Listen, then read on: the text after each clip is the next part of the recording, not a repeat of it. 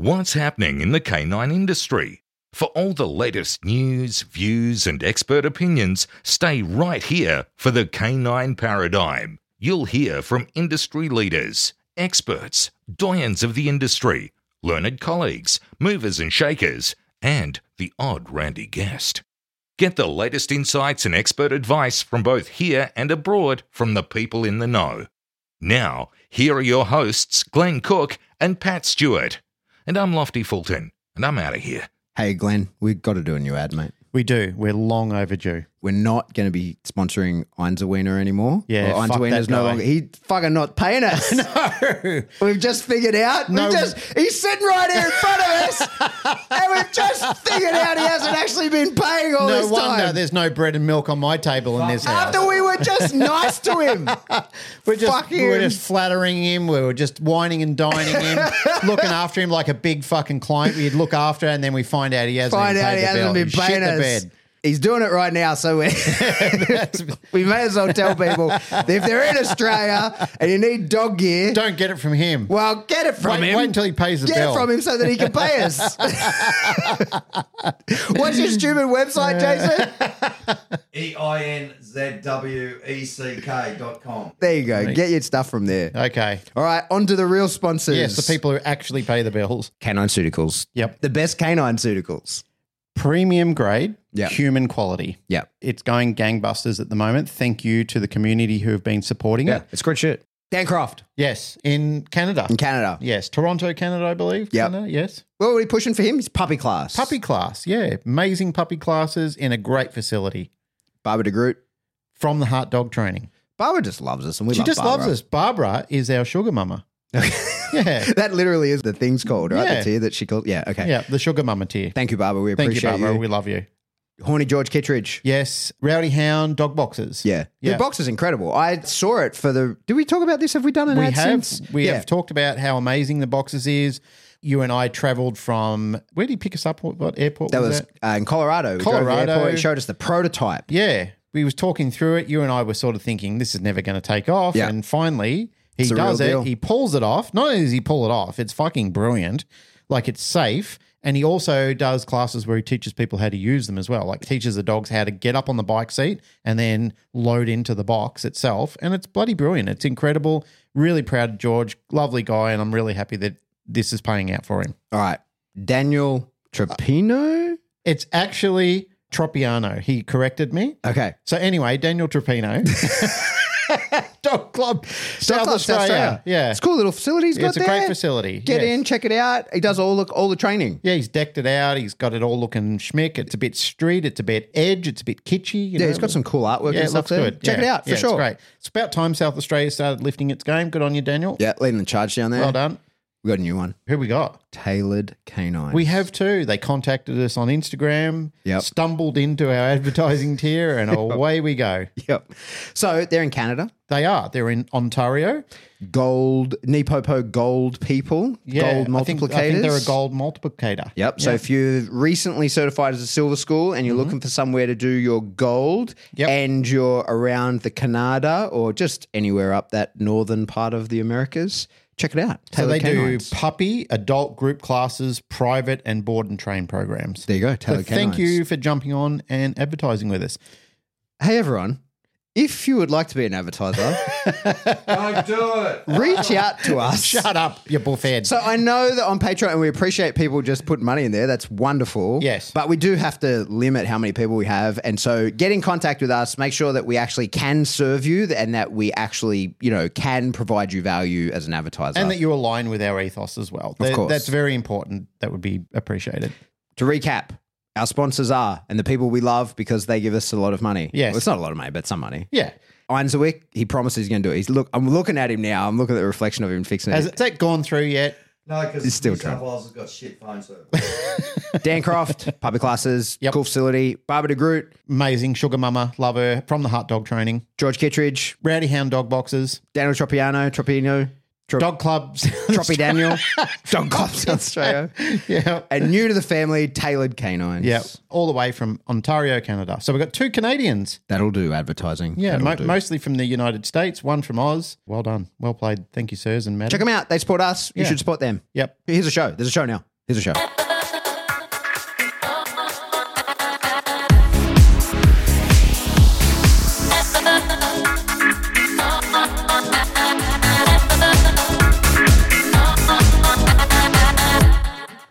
Welcome back to the Canine Paradigm. I'm your host, Pat Stewart. I'm joined in the studio today by my co-host, Glenn Cook. Opposite me, we've got Alex Edwards. And with us, all the way from the US, here to do a couple of seminars, the man that's been on the show before, Mr. Michael Ellis. Welcome to the show. Thank you very much for having me, guys. Thanks for being here. It sounds funny because we've been with each other all days and then Yeah, sort say of hello. like do very formal introductions and so forth. When the seminar was getting set up and we set up a Facebook page, the password to get in the Facebook page was Birdwatcher. Okay. And it doesn't matter if people do it now because the seminar is going to happen. over. And Too late, suckers. It's over. It's too late. You won't get in because nobody else is getting in. But the password was Birdwatcher. And some people said, why is he a bird watcher? Because in Australia, as we explained to Michael, like sometimes you say a lady is a bird and stuff like that. And some people going, ooh. Sounds a little And I creepy. said, no. He likes watching birds that fly around, feathered birds. And today I went on a little mini trek with Alex where we climbed up and down in the Galston Gorge looking at birds. And there is an amazing amount of birds in trees when you actually go looking for them. So it was a fascinating journey and I got to share that with Michael and Alex and that was really cool. It was something that I wouldn't go out of my way to do on myself, but I did enjoy it. And what I enjoyed most about it, which I told Michael on the journey, was how passionate he is, but how he never made that boring and he made it very inclusive for both of us along the way. Like he talked to us about what he was seeing, what he enjoyed so much about the birds. Like he gets off on nature and he loved all of the different trees and It's amazing here. yeah, the simple things like Banksias and stuff like that. Like he really loves looking at nature and it's all genuine stuff. It's not contrived. It's not like, oh, I'm so happy to be in your country, but I'm just going to pretend to love it. Like he loves all of that sort of stuff. I think that's a rarity in some people that you meet, that they have such a genuine love for things that you kind of feel like, wow, I get it. I really see it. It was a privilege to go along for a little walk with Michael Ellis and feel a connection with things that he sees and live the narrative the way that he explained it. I really enjoyed myself. It's been awesome. When I picked Mike up from the airport, went to my place, and then he basically dropped his stuff off and he's like, I'm off to look at birds. I'm off doing a private session. Mike's running around with his binoculars looking at finches and finding them fascinating. And since then, it's been the Michael Ellis School for Birds last week. So We had Dragging an- Alex perfect. everywhere. We had an email from all the birds in our backyard saying, hey, there's a guy out in the morning like creepy looking dude. at us when we're getting dressed. This is weird. No, your country is amazing. It's remarkable. And it's an excuse to just look closely at the world around you. Yeah. Like to slow down, to really be there, be present. You could do it without it, but years ago I just developed a kind of fascination. There's a detective puzzle to the whole thing. Like, ooh, what's that? Can I figure out what it is? And you have to work at it a little bit. You know, there's all the obvious ones, but then if you want to see the little thing flitting around at the top of the tree, you have to work a little bit. But the whole world kind of opens up. And these days it feels like you need an excuse to slow down and just stop and be fully present, especially if it doesn't feel like you're accomplishing anything. For me, it's just those two things are woven together. And in a new landscape like this, it's like everything's an adventure. That is new. That is new. That is new. And it's just fabulous. You guys, thanks think- for indulging me. Oh, man, it was a pleasure. Like, seriously, it was a real pleasure. I've enjoyed doing things, as I've said to you, but I didn't know whether I'd really enjoy looking at birds. But I kind of did because of you. Like I said, you made it fun and you made it cool. You have a very genuine way of caring about the people around you rather than just making it like, oh, this is my experience. I'm doing this and I'm off and I don't care if you guys are miserable. I'm doing it. Like you included everybody. Like it was a really fun experience to be along for the journey. And like I said, that is a rarity. It's a compliment that I gave you before, but it's nonetheless, it's one that I want to tell people about you and who you are as a person because it was a fun thing to do. And I love that about good teachers. It can't be faked.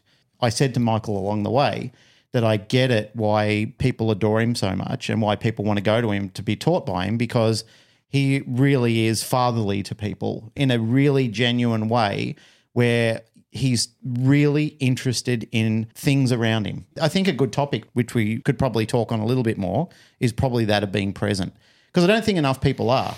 And I've suffered from this myself, where I've worried about things too much into the distance, where it's really corrupted my way of thinking, and then it's had a spill-off effect into the present, or, worried about things that have happened too much in the past. And I feel that when I've spoken to people and I've been involved in their journey as well, a lot of them are focused into the future. They're worried about things that are going to happen, or they're worried about things that people are talking about online that haven't really manifested into their life yet. But they're still concerned about it nonetheless. And they're worried that if they do something and people see it, how will they be perceived about it? That they really forget to enjoy themselves about something they really enjoy. To me, dog training is a perfect proving ground for being present. Like if you're going to do it well and you're going to pull everything from that experience that you can pull from that experience, it's about being present in every moment. And it's really easy to get caught up in the goal where you want to be, the end product. It's really easy to get caught up in what people think of where you should be. There's a whole host of things that can pull you out of the moment. But if you look at anybody doing anything, in my mind, that they're doing really well at a high level, then they have that ability to stay in the present, stay focused, stay open to what's happening in the moment instead of projecting ahead. I mean, that's all that matters. We can't control what happened before. We like to have the illusion that we can control what's coming, but we can't. And the only thing you can control is your being in the moment. That's the time. And so dog training, everything that I enjoyed in my life has had some aspect of that to it. When I was young, it was rock climbing. It's very hard not to be present in the moment when you're rock climbing. It's just like, it forces you to be there. It forces you to that sort of thing. Dog training, if you're going to have a career and enjoy longevity in that, you have to be somebody that can stay in this moment and not worry about tomorrow, worry about what's happening in front of you. So, and it's pleasurable too. Like you see lots of stuff you wouldn't see otherwise when you're trying to be somewhere else. Yeah.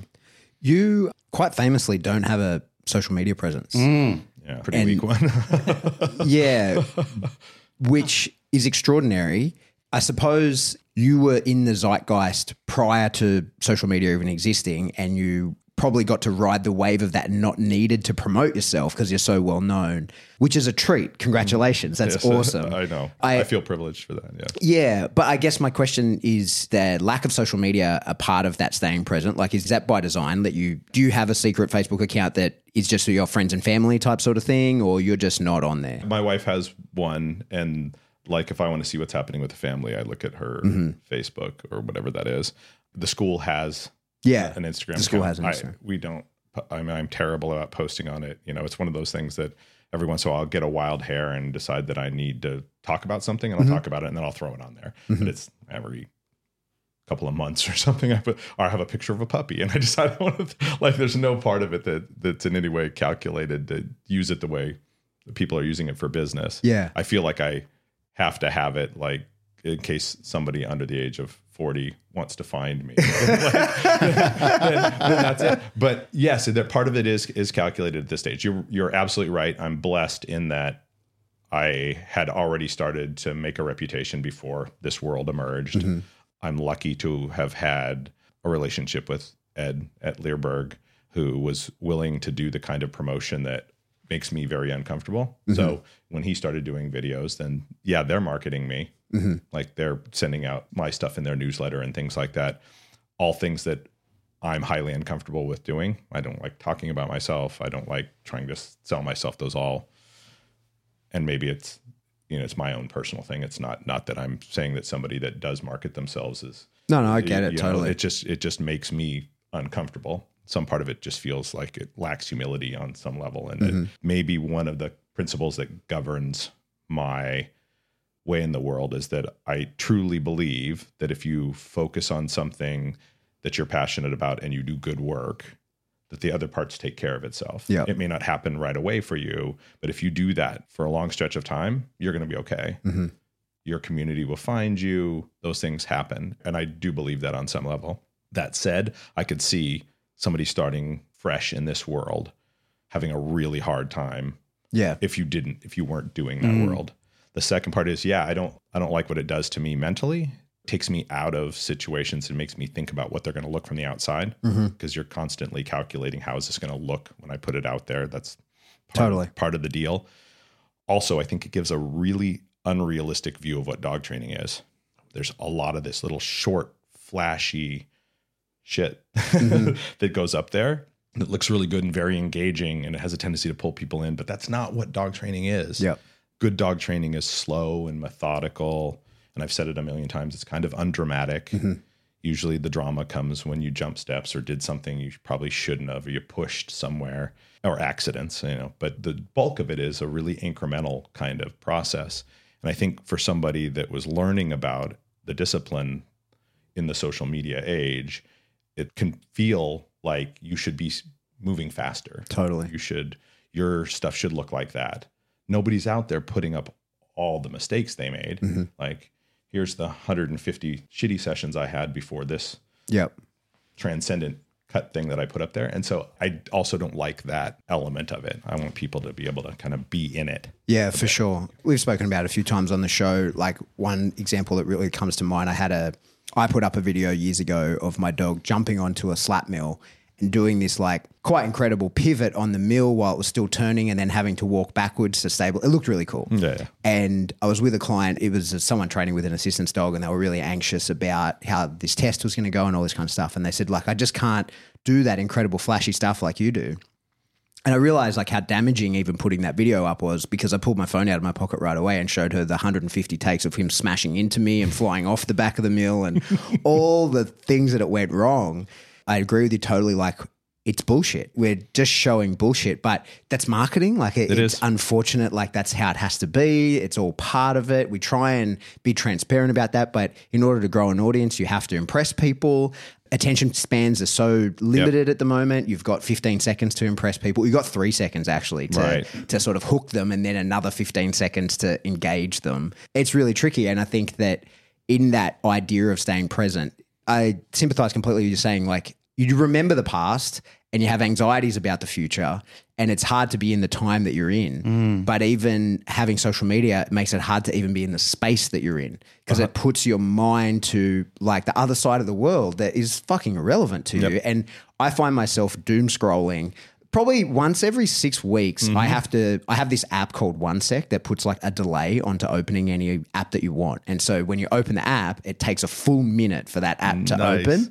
And then you have to tell it why you're opening that app. And you have to give a reason. And it lets you in, but you just have to type in why you're doing it. And probably every 6 weeks or so, I have to reinstall that app. And I have to because I just find myself just doom scrolling and looking at shit that I don't care about. Somehow the algorithm always, an hour into doom scrolling, it's all conspiracy theory stuff for 100%. me. Yeah, mine is the ecological disaster if I ever go down the rabbit hole. It's awful. And it's designed that way, right? Yeah, that's the other thing is like, once they want eyeballs. And so, and the people there are many people that are using it for what it is necessary for them as an advertisement, to let people know you exist, to find the people that are going to resonate with you. If somebody's going on there and they're really being authentic, and I chose something that was a little flashy, but then when I get to actually communicate with people, I'm straightforward, honest. I'm telling them what it really is. I'm not hyping things up and giving them, and I'm giving good information. Then there's absolutely nothing wrong with that, right? One of the benefits of the modern advertising thing is, instead of splatter advertising in general, you're speaking to the people who want to hear what you have to say. Yeah. So you can refine an audience in a way that was never possible in the past. That's why people took out billboards and big TV ads that would be in front of everybody. You knew that 95% of the people that were seeing that were not customers for you. But you had to advertise to all of them. You had to cast a wide net kind of thing. Well, that social media, one of the benefits is people start to go into their groups and find the people that actually want what you're talking about. And then it allows you to find the community that you're going to resonate with. Yeah. And if you're authentic, then I think there's absolutely nothing wrong with that. Yeah. It's not my jam. It's a beautiful thing, and it's going to help people. And it is the world in which we live. I'm a realist, but the idea of eyeballs for eyeballs and this idea of monetizing clicks and views and other stuff, that is horrifyingly bad for the world, right? It creates junkies. They're addicted like they're on a drug. And it promotes conflict because what is going to get people to look at it? Do something controversial for the sake of controversy. Put up something shitty on purpose, and a bunch of people are going to go there. Yeah. You're going to start a fight. There's going to drive more traffic. And there are people that are doing that deliberately for that. And that's bad for humanity, right? I see that especially. I think TikTok has been one of the worst things for the dog space because there used to be message boards and forums and shit like that people would really communicate on. And then Facebook, and there's at least groups. And I think one of the things of like Facebook groups, like say in our, like the podcast discussion groups, like 10,000 people in there, and you get some really good conversations and people can change their mind in those spaces because it's not their business public profile, it's their personal profile. And so they can engage with their peers and change their mind. You could convince me of something in a Facebook group. I can read it and be like, oh, I see your point of view. I at least appreciate it. Maybe I've changed my mind, whatever. But I think Instagram to an extent and TikTok certainly, which is where most of the younger trainers are at the moment, are newer people, is there is no conversations, there is no dialogue, and your outward facing profile is your business profile. Like it's really, you know, like my Instagram, it's my business as well as my personal. You can see me hanging with my kids and you can see me training dogs and you can see me, like it's everything. It's just everything that I am. And so from a profile like that, people can't communicate in a way where they can change their mind about anything. And they can't communicate with open dialogue because their customers are watching. And so if you've been pushing a rhetoric and you're saying XYZ is the way to train a dog and someone says, well, ABC is the way to train a dog, first of all, the way the comments work is not very conducive to conversation. It's too hard to follow a conversation in the comments of those apps. It doesn't really work. So people end up just sort of refuting each other on their own pages via videos. But those videos are for their audience. So it ends up with like a further indoctrination and people go more rock steady in their opinions and beliefs without any ability to take on that of the other. And it just gets worse and worse and worse. I see that all the time. And every time, I mean, I'm sick of it, and I've only been out of the army 8 years. I've been in this industry 8 years. You've fucking been here a lot longer than me.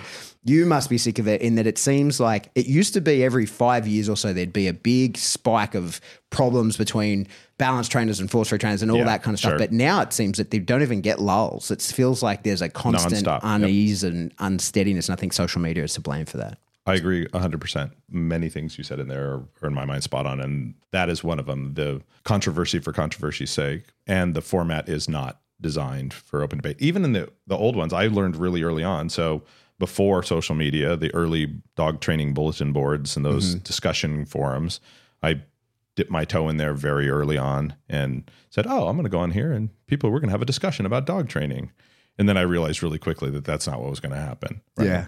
Like people behave behind their keyboards in a way that they would never behave to your face. Yeah. People wanted to go in there and like be an expert in front of an audience without be able to show yourself or any, and people were just super mean to each other, like bashing somebody. It immediately got to, well, what are your credentials kind of nonsense. And there wasn't going to be a discussion. And I'm not saying that that's impossible. On the internet, it's possible, but it has to be highly proctored and that whole thing. It really needs an environment that's designed to force that. And people don't go there that way. I mean, there are in some, there's a botany group somewhere that when they want to talk about plant ID, and probably it's intensely moderated and maybe some interesting discussions happen. But my experience with the dog training, that doesn't happen very much, right? It's the same everywhere. I spoke about on the show. And I even screenshotted something and posted into our discussion group. I'm into cameras and photography and stuff, right? And even in those groups, people lose their minds over brand allegiances. And, there was a post that I screenshot and shared about, I'm leaving this group, fuck all Canon users are assholes. You know what I mean? And it's reminds me of arguing with my friends when I was in like 6th grade over what are better, New Balance or Adidas. Exactly. Right? Like, what are you doing? Exactly. And I've got a Canon and I've got a Sony. So like, I don't know. No. There's nowhere for me. Nobody likes me. Hey, I just want to circle back into this conversation. When you guys were both talking about being present and so forth, the last time you returned from a seminar you were doing, you were talking about how you'd switched off social media and weren't really on there much because you didn't feel that that's respectful to do to your students and the people that came to see you and so forth. And I like that. I think that's a behavior that people should subscribe to more often. again, when, like speaking with Michael, when I have a conversation with him, he's not looking at his phone every 10 minutes to see who else is competing for his attention. And so, like, it's nice to be in a room. And you do this, Pat. You're an attentive listener to people and so forth. You are too, Alex. I'm paying compliments, but they're true compliments. They're not contrived. Because all of you guys, when I have a conversation with you, I'm not competing with somebody else who you feel is more valuable or they've got something that's edgier than what I'm saying or something like that. It's nice to be in a room with people who pay attention to you, look you in the eye and have a conversation. Like, we were having a great conversation today. Like, I think we conquered all the problems of the universe We've today. got it solved. Even at lunch, though, everyone was on their phones while they're sitting down in this restaurant. We're hanging out, we're having a conversation. We're talking about general day-to-day life stuff. But we're all there. We're not our phones. We're engaged in what we're doing. And the rest of the restaurants just got their phone glued to their face while they're sitting at a full table full of people that they've gone to lunch with. Do you know what got me on that one time? I was training my dog. My dog loves to chase, like it's highly reinforcing to run. So often I reinforce the out by just throwing the ball as far as I can. He loves to do that. And while he was gone, he's chasing the ball out. I had something going on. I can't remember what it was, but I got a notification on my phone and I pulled out my phone. And while I'm training the dog, and on his way back, he saw me on the phone and just fucked off. Just didn't bring the ball back. And you could see that he was like, well, if you're not here, I'm not here, mate. Amen. And it was a real kick in the dick in that session. I was like, oh, wow. Like that has happened enough times that he has been able to read that and be like, the session's over. Like you're not playing anymore because I can see you've got that thing in your hand and your attention is with it and no longer with me, and away I go. It really upset me quite a bit. Now, it's rare that I would ever even have my phone on me when I'm training a dog, let alone check it. It's only if it's something, there's something going on and I need to be contactable. I mean, we're all fighting that anyway, right? Life is busy. You have a lot going on. You're having a conversation with somebody and they're talking and there's some part of your brain that wants to plot your answer to what they're saying or come up with, oh, I know a story connected to that. Instead of really just listening to them and hearing it and letting it sink, you're already off. And sometimes you're drifting off completely and you're like, oh, fuck, pardon me. That they you can say whatever you want. You're in Australia now. Like they just said something and I didn't even hear it. And so it's a battle anyway in the world in which we live, much less when you add that in. And like I watch young trainers come through the school and they're out training and healing and filming with one hand while they're doing the other constantly. And I'm like, oh my God. And I like, give it a rest. We had a conversation today where I'm separate from my wife here for the longest time that we've been apart in a long time, many, many years. And so I want to be able to go back and share some of the stuff that happened with her. And so I'm trying hard to take more picture and video while I'm here than would be normal. But I don't like to do it. Like even just taking pictures on vacation takes me out of them. I always appreciate them afterwards. It's great. Like it's a memory you can go back and you can spark. I appreciate its ability to take you back to a place and be able to spark a connection with somebody over something that happened. But in the moment, I have a really hard time. Like I just want to be there. I just want to take this in fully. And when I'm trying to document it, you're a step removed all the time. Yeah. And there's something for that. So somebody that's actually dog training and trying to film themselves at the same time, I just don't get it. Like one of the things that's so appealing about dog training to me is that flow that happens between you and the dog when you're both there. You're really present, eyeballed. Everything is just connected. And there are these transcendent moments that happen as you flow. Like there it was. We were jiving.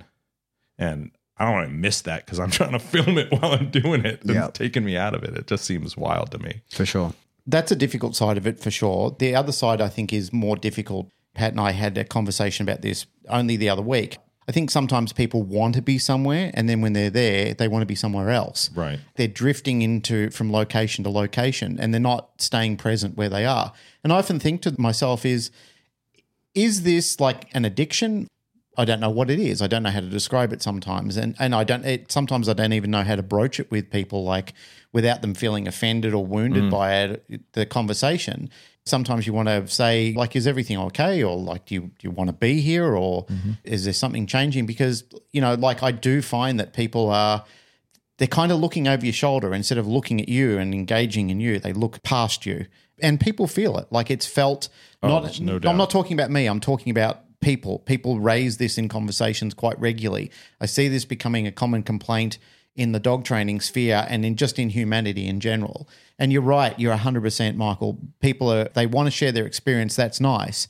They're trading off their dog over it. And Absolutely. what you said 5 minutes ago about your experience with Remy, Mando did it on the couch with me the other day. He was playing with me and we were doing some exercises backwards and forwards. He went to get his ball. I pulled my phone out. He spat his ball out and he ran over and started chewing on me, like in protest to say, hey, what are you doing? He too knows that when that phone comes out, the game is over. I'm not playing with him. And then he's competing against, it's like a child, knowing that their parent is not really invested in doing things with them, and then they're competing with the attention of that object, whether it be the TV, the other person, whatever it may be. But I think that's a really fundamental thing that as trainers we really need to be aware of. What is it that we're really selling? Are we selling that marketing is more important, or are we selling that training is more important? There is a fine line. When you're running your business, we are in different times. Times change. Technology is changing. You and I Michael, we were talking about AI today. Mm-hmm. We've talked about AI and the introduction of that, and you said it's the new industrial era of our time. I think a dawn of something. Like the Industrial Revolution. I think it has the Industrial Revolution to impact the way our world's shaped as much as the Industrial Revolution did, right? The huge changes and how rapidly that changed the face of human society. I think AI has that potential if we're not I'm terrified careful. of AI. Yeah, I'm with you, for sure. It's so powerful. Yeah. And it's going to be so convenient. And we are a culture of convenience at this stage. We're slaves to the conveniences. Yeah. And this is going to make so many things more convenient.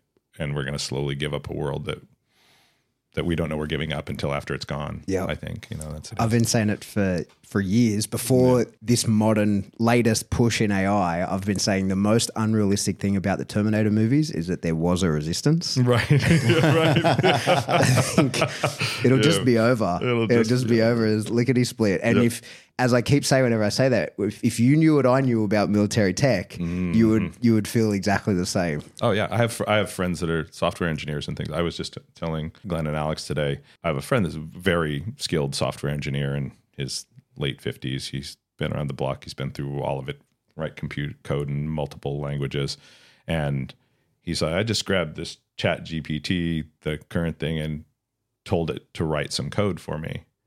Gave it some parameters. And he said in 30 seconds, it whacked out code that would take a good code writer a week to do. And he said, and it was good. Yeah. It was really good. No problem. There was no bugs. It was efficient. They handled the technical problems I gave it really easily. He's like, oof, programmers are going to be a thing of the past for sure. Yeah. And then that's just tip of the iceberg. Yeah. What's theoretically possible. It's woo. And already I think part of the connection to this is you can't trust what you see already. Yeah. Even with just video editing and the deep fake video stuff you see and the ability to mess with that stuff, you don't know what you're seeing is actually real or not. And we get further and further removed from that. And the more we live in that world, the scarier that gets to me. One of those deep fake things that really I found alarming, I know we're sort of We're digressing way off away in the from weeds now, dog training, right? which happens on this show. They came here for dog training, and here we are. Here we are solving the world's problems. But one of the things that really did alarm me, the deepfake technology, people are using it to clone your voice, ring your parents and say, help, I'm in trouble, send me money. Yeah. It's scary. People my mum's age and so forth who aren't used to that sort of thing, if she heard my voice, you'd easily fall for it. As a tip, I've had a few scammers hit me up, as most of us do in time to time, but because our emails are going out further and further to people, I've had a few scammers hit me up. And I had one from my friend Jeff Scarpino in the States. And Jeff and I, when I was over there at an ISCP conference and I was on the board of directors, we would often talk about motorbikes, and we laughed about how we call it a Ducati in Australia, and in America you call it a Ducati. Mm-hmm. We laughed backwards and forwards on regular occasions, and every time Jeff would see me at dinner or as we we're walking past in the hall, he goes, how's your Ducati, man? It's just a thing. So I got this message from Jeff, help me, I'm stuck, can you help me out with this, blah, blah, blah. And I said, oh, hey, man, I haven't heard from you for a while. And it was his channel. We were riffing backwards and forwards, and then the clincher came, can you send me some money? And I said, sure, man, how much do you need? And he said, oh, just $200, blah, blah, blah. And I said, before I do that, do you remember the joke about the motorcycle? The response came back, yeah, I do. What's that got to do with anything? And I said, well, could you enlighten me, our joke about the motorcycle? The answer kept coming back defensive and, like, let's move past this. I'm in trouble, man. Like, you want to kid around, blah, blah, blah. And I said, I know that you're a scammer. I know that you've hacked my friend's account. So I rang him straight away. Like, I rang him in the States. He goes, hey, man, sorry. Yes, that account's been hacked. It's only just happened. I'm trying to sort it out now. But had I have not thrown that keyword in, and that's what I'm trying to tell people, the education out of this point is, if in doubt, like if you are getting deep faked with anything like that, and you know that person, ask them an intimate question that only you and them would know and the scammer wouldn't know. Like, don't just immediately think, oh, this is my child on the phone screaming for help. Ask them if they're rational and competent. Try and seed in a question where they can ask that question. Sure. Hey, you've been quiet, Alex. What's going on over in your little neck We're of not the talking woods? about dog training. Yeah. Going full circle to what we we're talking about before, though, like people not being there in the present, like it also depends on what you enjoy at the end of the day. Like some people just super enjoy social media and that's their jam and power to them. My personal Instagram is about as good as Mike's. I'll never post anything on it because I just, the last year's been a bit of chaos for me and, I just like going hiking with my dog. So I took Mike to a few spots I like to go and, I just like to disappear. So I don't need to tell social media what I'm doing. You're busy. Yeah, I'm busy. I'm living life with my dogs. I'm doing things I enjoy. I don't need every 2 seconds to sort of, better put a story up or, make a reel out of something that absorbs all this time. I just like living my life, doing my own thing. So, it comes down to what you enjoy at the end of the day. And, whereas Mike saw there's some pretty sweet spots. I disappear with my dogs and, that's a pretty nice spot to go to. I don't need to tell the world where I am because I don't want them to find out where I am. That's my spot. Find your own. I must admit, I do like some doom scrolling on the toilet in the morning. Like, there's nothing like some hilarious memes to set my day off straight. Yeah. And Instagram does tend to understand what makes me laugh these days and things that I'm going to share Yeah, with. a little bit's good. Yeah. A little bit is good. Like, there is Many some very... things are like this. Yeah. Exactly. There's an appropriate amount. Yeah. Hey, some dog training. Yes. Yes. Yes. Mike, something I've been meaning to bring up, or I want to bring up, is I was in Chicago last week and I was talking about how excited I was for coming back. I was going to be attending this event, telling people you're in Australia. And someone was like, what's Mike's training like? And I was like, that's a great question because the majority of the content that people... So I think that you're responsible for the education of a ridiculous proportion of the dog training community. And maybe not directly. Certainly there's people like me who are passing on your information. Sure, right? absolutely. I had all the DVDs when they first came out. And a lot of that's like 20 years old. Oh, yeah. And then I was at your school but only did like the puppy raising course. And that's 10 years ago. Surely...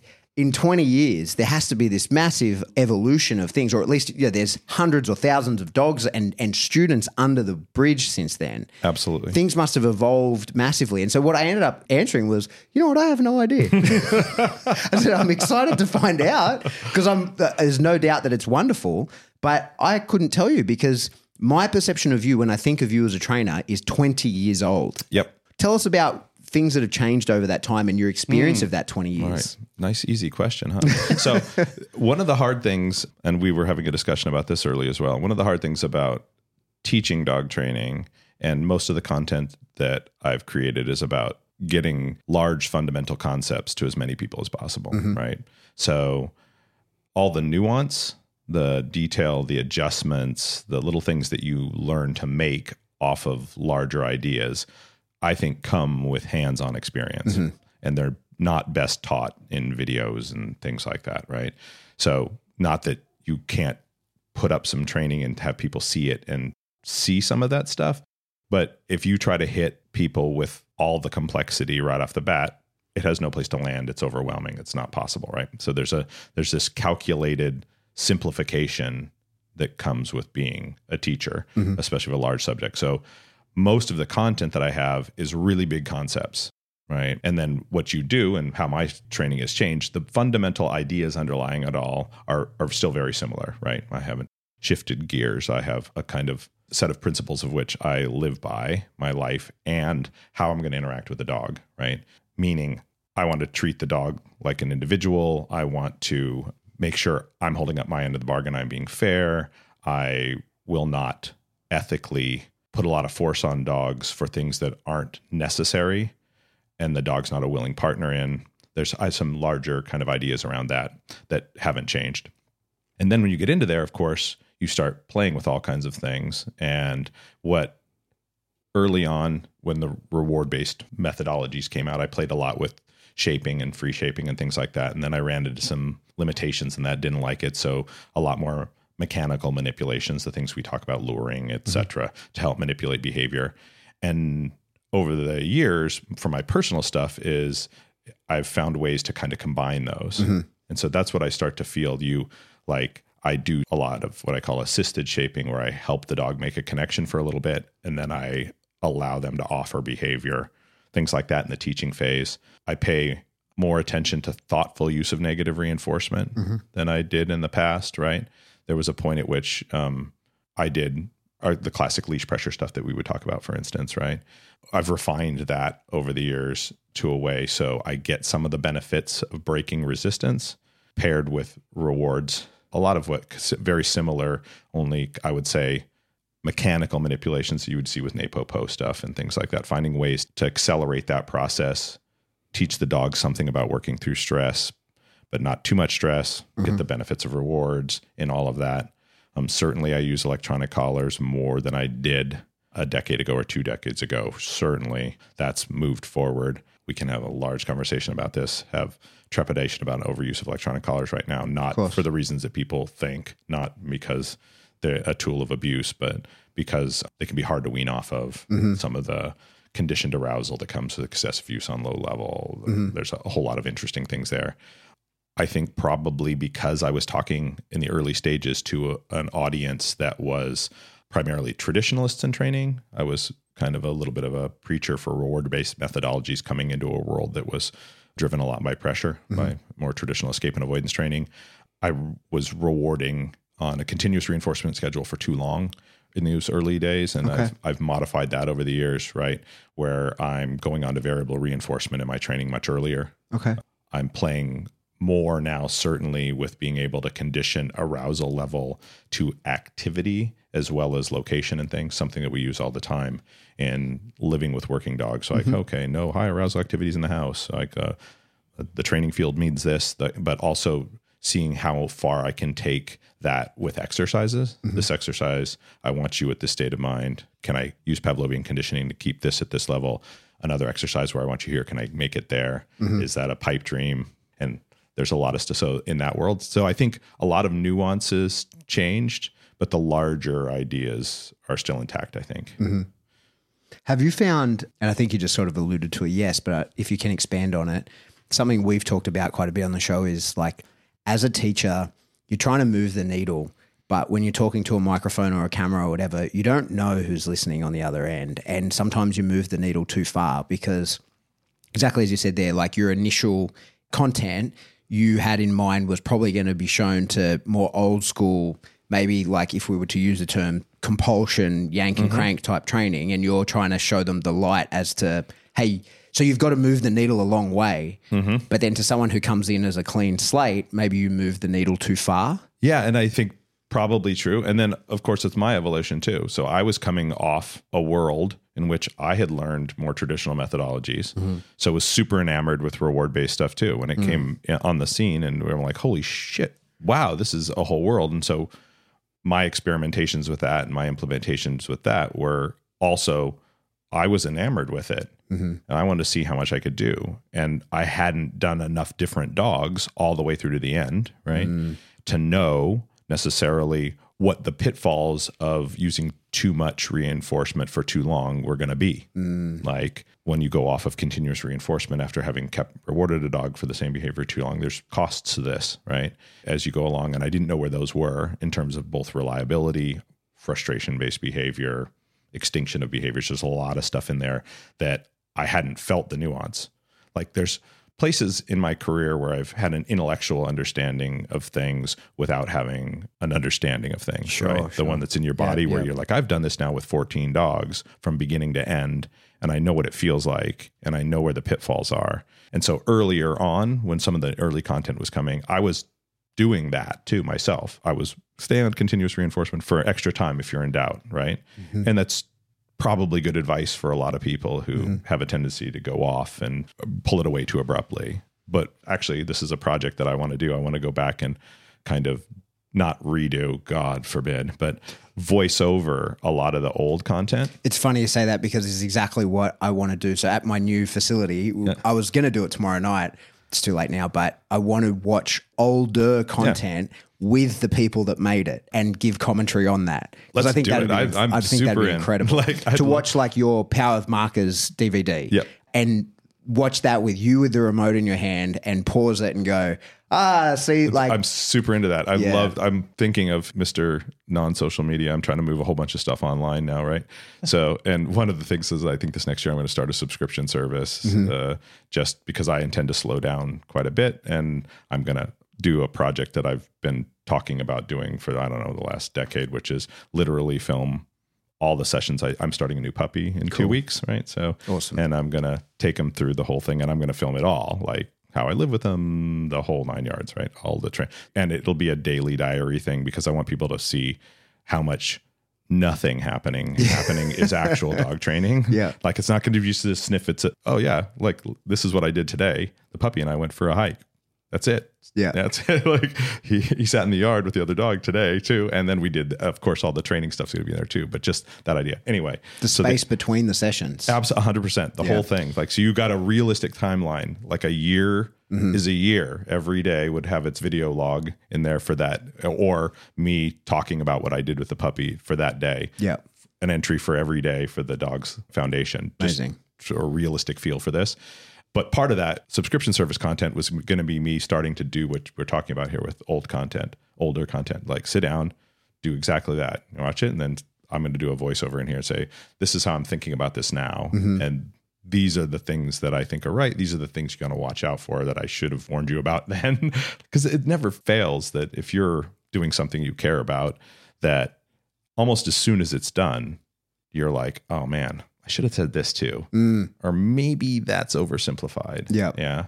Nothing gets completed when you No. start thinking like that. That's No, you got to knock it out. You yeah, just that's have the to. problem. That's the problem. And I wouldn't have had the energy to go back at that point in time. But now it feels like, okay, it's long enough that it would be, and some of it I haven't watched since I did it either, to be honest with you. There's stuff that's 15 or 20 years old that I haven't looked at it probably since. And I'm like, oh God, this is going to be an adventure.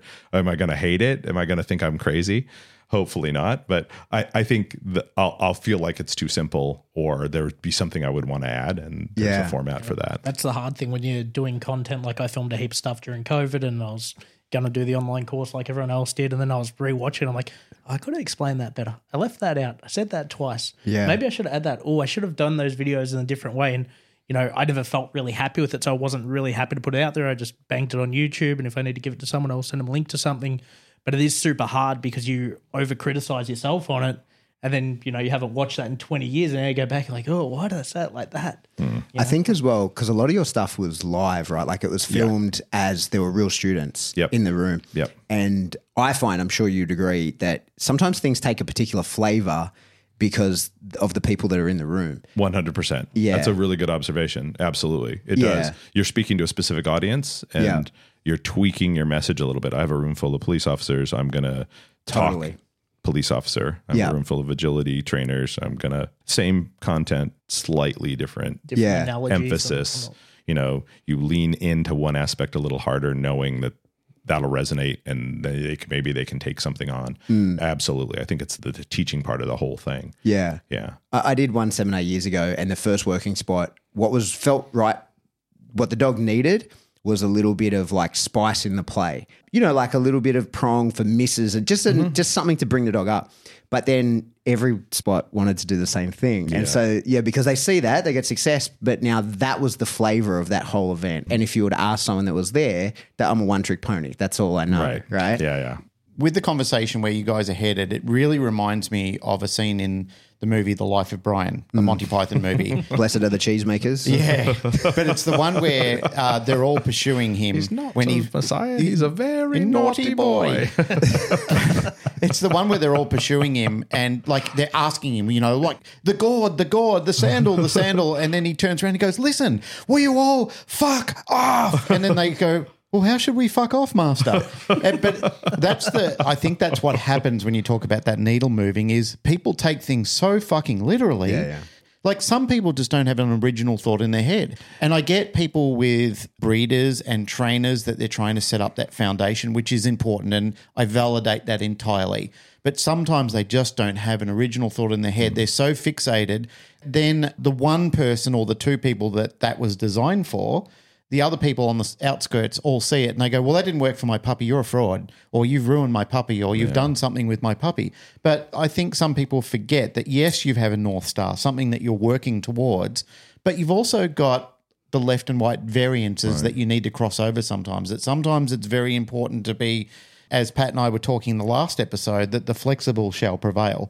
People who are allowed to be flexible, remembering that sometimes when things are too difficult to return to basics, we had that conversation about the Silam Tale today, is return to the basics, find out what's not working, and am I rushing this? Am I getting too involved? But yeah, some people are so literal with the message sometimes. I think that's part of the early stages of journey. So as an educator, that's one of the hard things. You know, I would be maybe a tad more charitable and say that they don't know better. Like if you're starting dog training and you go to a seminar, you go to a class, you're going to an expert, and what we're doing is giving you ideas and concepts that have to be modified constantly to the dog that's in front of you. Yeah. And that just takes years to get good at. There's no way to shortcut it. It just isn't.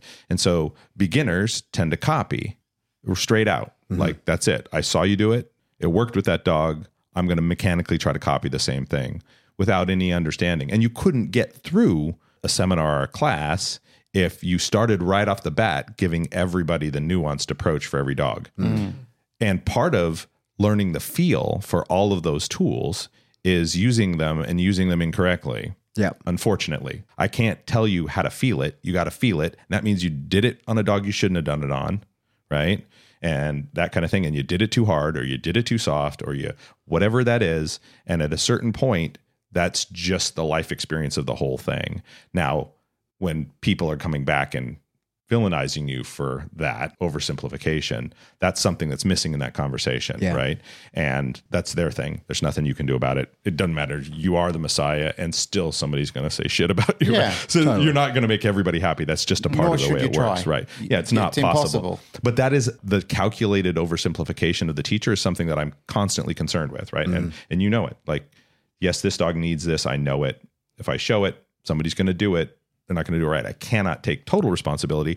I have a tendency to say, let people know as I do things like that are, I go, you know, this isn't for every dog. And I try to make little connections. I don't know how many times I've said it depends on the dog kind of thing in my career, hundreds of thousands, but that's the idea there. And that's the challenge in the whole thing, right? Is that spot. I feel that really deeply. And that's one of the things, like, say, especially if punishment is the right answer in a situation. And I find myself, you know, constantly saying to people, like, these are the boxes we've ticked. Like, we have checked this, this, and this. We're like, I know it, we're starting here, but it's because we have already, I can see all these other things are done. And you should make sure that these boxes are checked before you get to this point if you ever intend to do this. And I'm happy to show you how it goes down, but I find myself reminding people 100 times, like, but make sure you go through this gate and then this gate and then this gate. And if you find yourself at this one, then this is how you go through this one. Exactly right. And I think that's all you can do at a certain point is lay out there the fact that it's not black and white, that this is useful and I think it's necessary here and this is why I think it's necessary. And then you go forward, and how people take that and what they do with it, it's part of their own journey, and they really do have to find their way to feel through it. We were having discussions about this as well, that seminars are really bad places for this in general. Seminars are bad places to train dogs. Yeah. Right? They're good places to demonstrate concepts. And if I've lined up dogs that are kind of ready to help demonstrate those concepts, it's like a visual aid for concept introduction, right? It's a tapas course. That's what it is. It's just to say this is what's on offer, not the entire course. Right. And it's an environment that most dogs don't function well in. You're already taking them out of their normal kind of environment. Totally. That you frequently don't know if people have ticked all the boxes. Like, the dogs act in more or less like, you've ticked all the boxes, but have you? Yeah. Like, is there a hole that I don't see in this moment? And provoking problems so people can see how to deal with them, not a good thing to do. All those things. Yeah. But how else are people going to get access to that information? They're not. And so that's right. The compromise that's inherent in the system. It's something you have to do. But yeah, people trying to handle their dog in front of 100 of their peers that they're nervous as shit as being around. The seminars are always at a dog training facility, so 100 dogs Smells, pissed on that odours, floor yeah. yesterday. You know, all these things that you're getting them to do something they've never done before, because if they knew how to do it, they wouldn't be at the seminar. So Right. it's a new experience. Yep. All the things that go into the category of cons. The pros are that, well, we're here to do it. Like, I'm here today, so away we go. Right? And people are that are eager to learn. Yeah. That are willing to go work to get to information, and you have a captive audience for a period of time. So hopefully you can plant some seeds. But that's what they're best for. The good thing about seminars is that it's exposure to a new way of thinking, because sometimes I think we can be bottlenecked into thinking a certain way. Yep. You know, we're raised in a certain way of thinking, and our North Star can be even improved on when we meet somebody who has, to some effect, mastered something, or then at least they're just better than you are at the time. And you can kind of look at it and say, I hadn't actually considered that. Hadn't considered the theory, and I hadn't considered moving my hand that way. And they're things that I've taken away from seminars when I've been there, when I've seen somebody, take luring, for example. I always thought I was a good lurer. I always had this unique belief that I was crushing it, that I was killing it. But then I saw, it was Uda Bindles that she came over, and I saw the way that she rotated her hand around and how easy she made it for dogs to follow. She didn't do it for one. She did it literally for every dog at the seminar. And I thought, that's really nice how she gets that fluidity. So we were sitting down later on that night having dinner, and I said, I know you were talking to the people that you had up the front there, but could you show me how to do that? Like, I'm really curious on how you did it. And she said, yeah, sure. Let's go out and muck around with the dog and I'll show you how to do it. And she was just moving her hand beautifully and fluidly. And I said, now it makes perfect sense. I know a little piece of information that's going to make a big difference on, instead of my dog jamming around to try and get its head into place, now the dog can easily follow on. And I picked that up from a seminar. It changed. It was just a course correction that changed a lot of things for me in the simplicity of just doing a different hand technique. Yeah. Sometimes, yes, they can jam you up, and other times they can free you up. And it depends on perspective or what you want to take away from it at the time. I've been to some really flat out boring seminars. There was a guy, I'm not going to name him on air, but there was a guy that came over from the United States. He was a good teacher, and I'm sure that, you know, shadowing him and spending more time would have been more beneficial. But I found his seminar dull. But the last day, the last half of the last day was exceptional, and it changed the direction of where I was going, simply because he showed me how to do some things with the downs that I'd never considered before. And I went home and tried it with my dog, and I thought, oh my God, that's revolutionized what I'm doing. Like, that's taken something that I've had difficulty, and it's caused conflict with my dog, and now I don't have that same expression with the dog anymore. Like, it's transformative, those type of things. So I thank people for those type of things, and that's why I say to people, don't go to a seminar expecting to change everything, but go to a seminar with an open mind, because there will be visualizations and theory there that you probably haven't considered before, and that will really get your juices flowing to say, now I know what I really need to spend some more time on. And then get on board with that person and say, now I've seen you do this.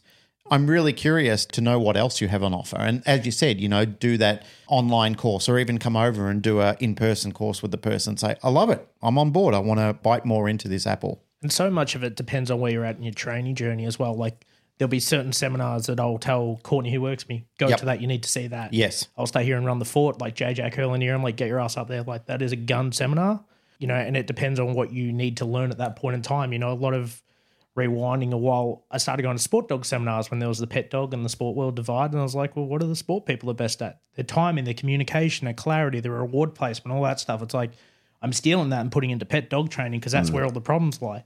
And even like talk with Mike over the last week, I'm like, you know, there's a couple of things that he's offering. I'm like, in my training journey now, I think that's where I need to go learn those skill sets off him, and that'll, you know, be the thing that then moves me on to the next sort of place. We'll all learn different things from different seminars. It depends on where you're at in your headspace. And sometimes it's an analogy too. Like Courtney be like, do you do this?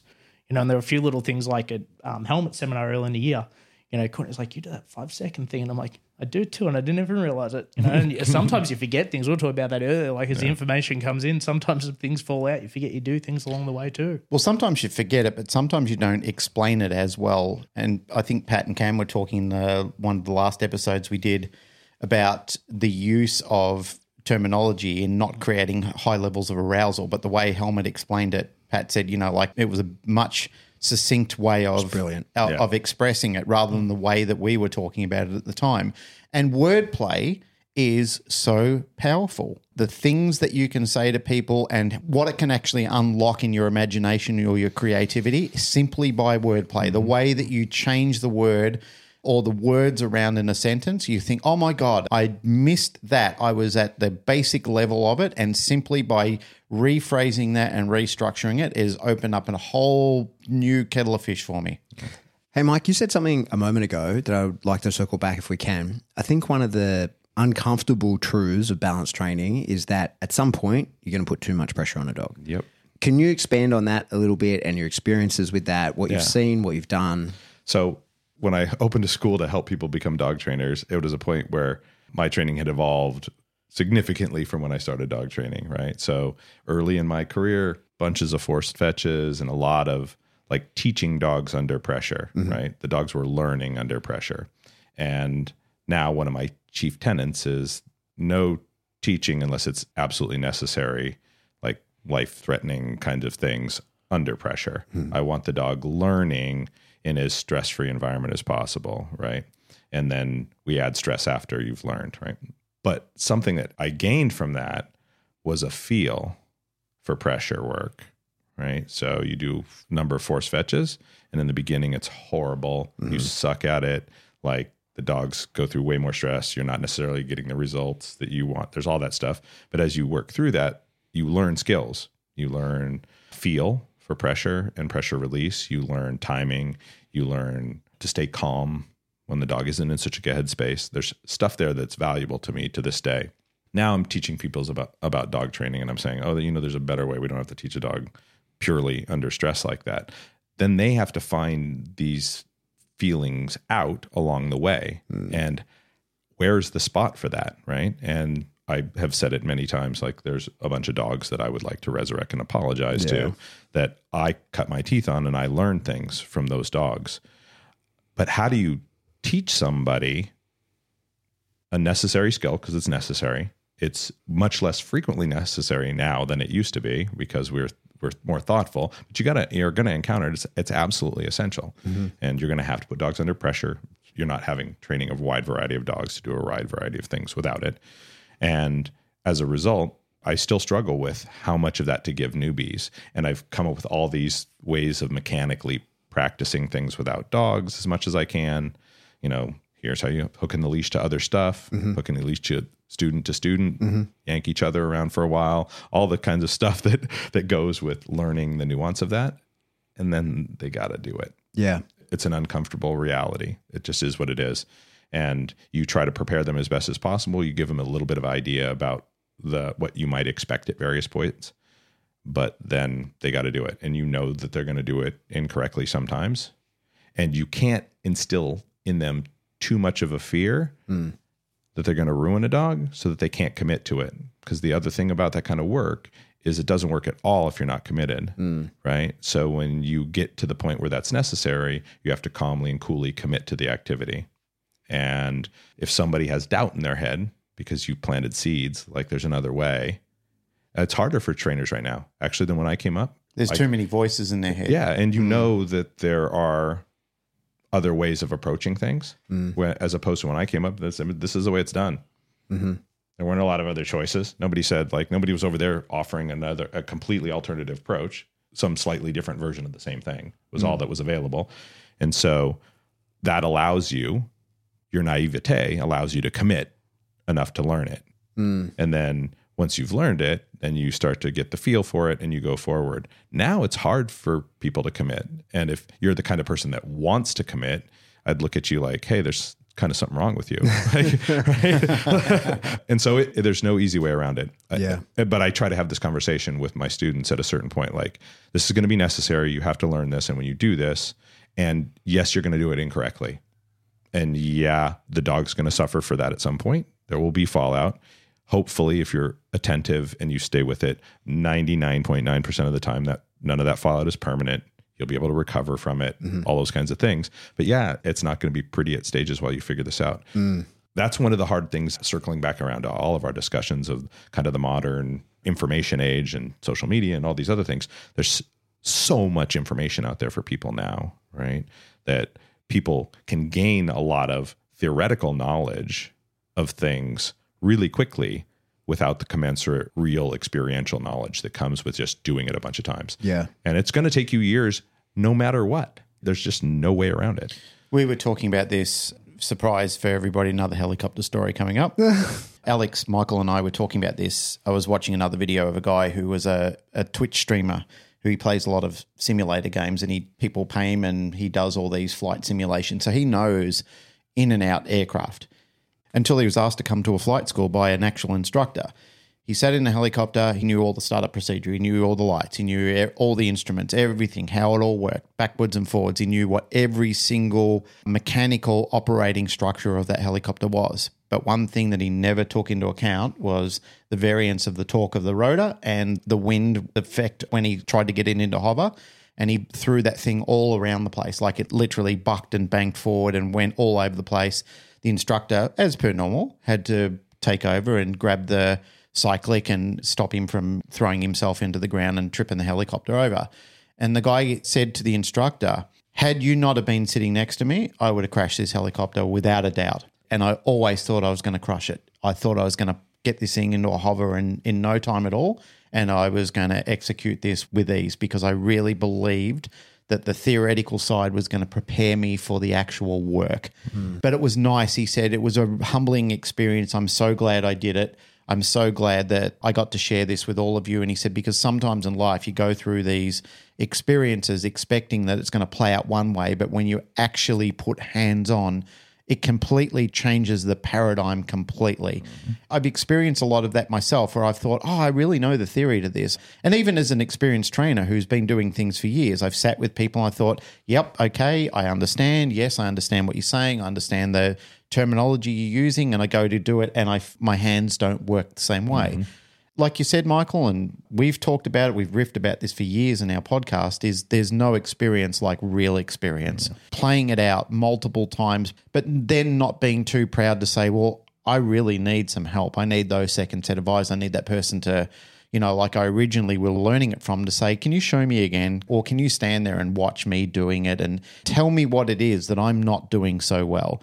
For anyone listening, don't ever be too proud to do that, because there's times, both you gentlemen have said before, Pat and Mike, is that there are dogs that I do wish I could apologise to as well, because they were the recipient of my insistence on doing it a way that was just the wrong way, because I was too in a frame of mind where I thought, no, this is going to work and it's going to work this way because I'm doing it the right way, but I wasn't doing it the right way. I was neglecting to ask somebody to look in, where all it had to be was 5-minute conversation with somebody standing there with me, regardless whether I had to pay them or not, where they would have just stood on the spot and said, Glenn, change your hand from this location to that location. And it would have made all the difference in everything I was doing.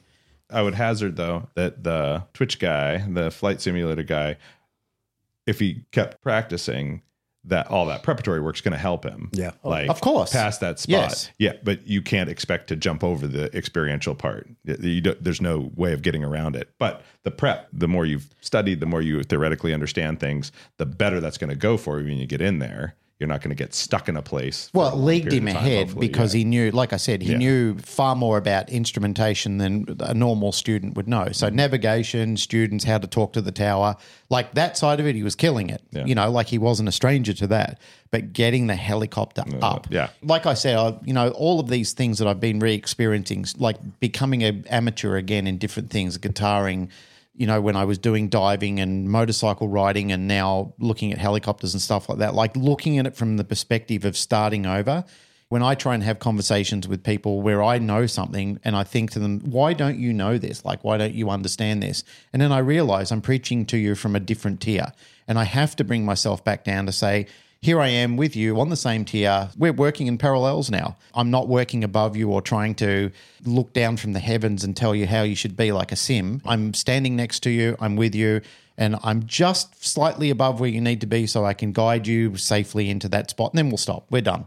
That's the lesson over for the day. Nothing's going to beat time in the seat and getting that feel and the flow, and whether it's going from a Twitch to flying a helicopter or you know, we'll look at dogs. And I'm kind of glad when I started training dogs, it was like kind of a pre-YouTube time. Like you had to watch dogs, you had to pay attention to what's going on. You had to get a feel, a flow. You can't just watch it and then go do it. That doesn't work the same way. You had to drive down to a field. You had to meet a person or get them to come to your house, and you had to do it with them on the spot. And then you'll see it now. Like I do quite a lot of shadow programs. I have trainers come and train with me. And, you know, they'll watch and I'll explain as a dog's coming out, whether it's like a dog with reactivity things or whatever it happens to be. And you'll go through it all at the time. And then they're like, how did you even see that? And that's the time in the seat. It's the feel, it's the flow, and then how you troubleshoot it. And then I've tried to come up with a lot of exercises to help with those things as well. So if there's a drill that we can mock before we ever do it with a dog, we do it, and then I become your dog, and then you do it with me, and then I can talk to you about it. We can have the conversation how to fix it. Until you do it properly with me, we don't do it with a dog. Yep. And it's a good way to get that feel and flow, I find, for people to learn in that sense. Hey, Mike, I got a curly one for you.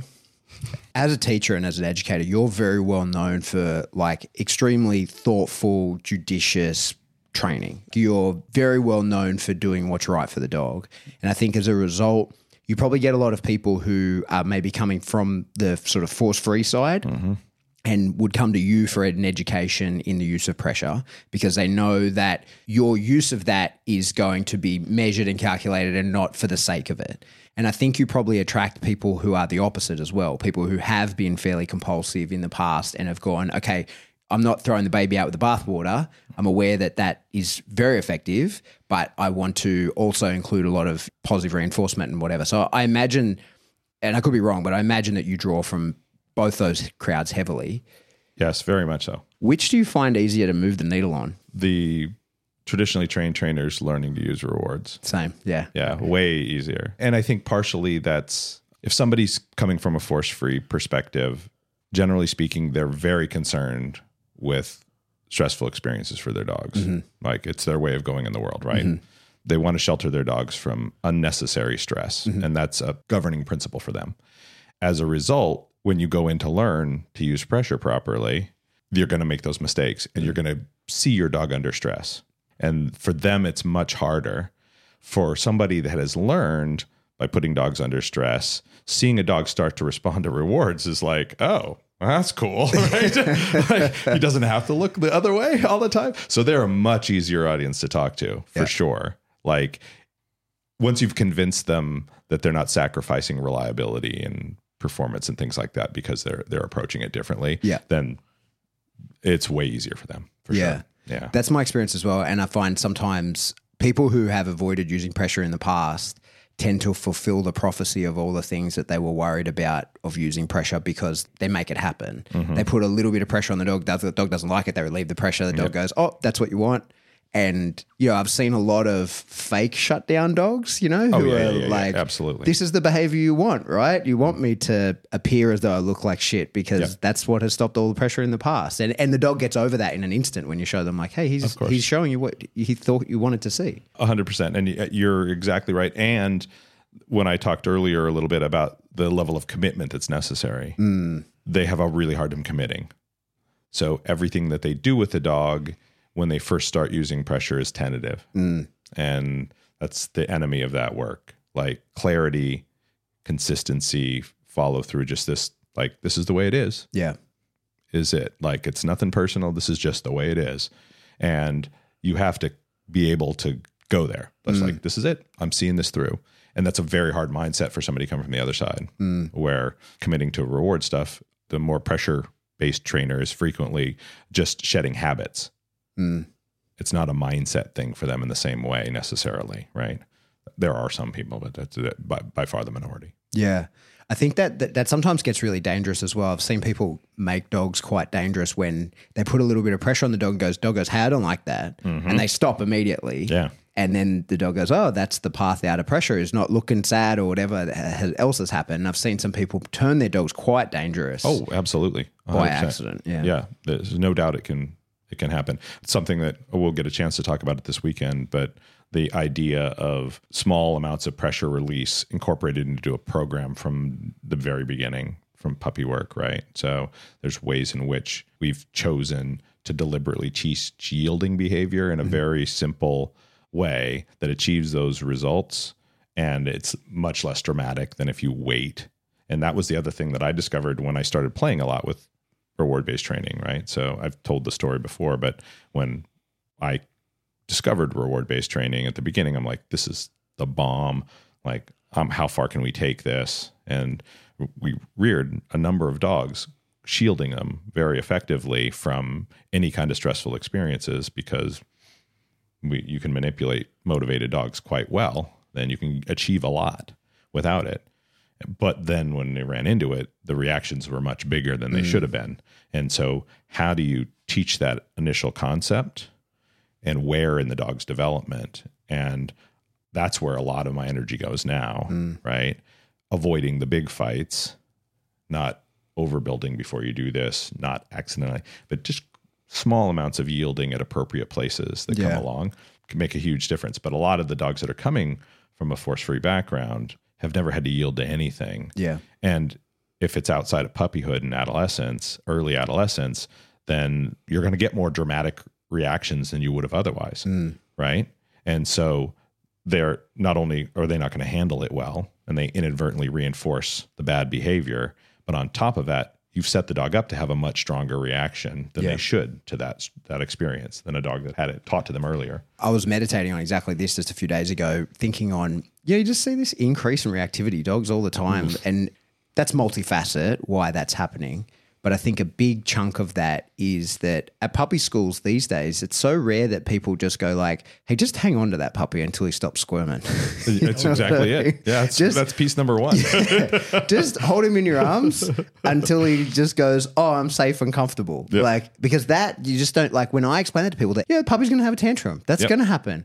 And it's much easier to like control an 8-week-old puppy having a tantrum than a 2-year-old dog. And I think this has been this sort of giant spike in cooperative care and all that kind of stuff. Like, and I always have to be careful talking about that because I believe in it totally, but I just don't have any cause to do anywhere near as much of it because when the puppy's young, I just go, hey man, I'm going to hold you still until you just realize that that's in your interest. And it's totally safe to do that and I mean you no harm.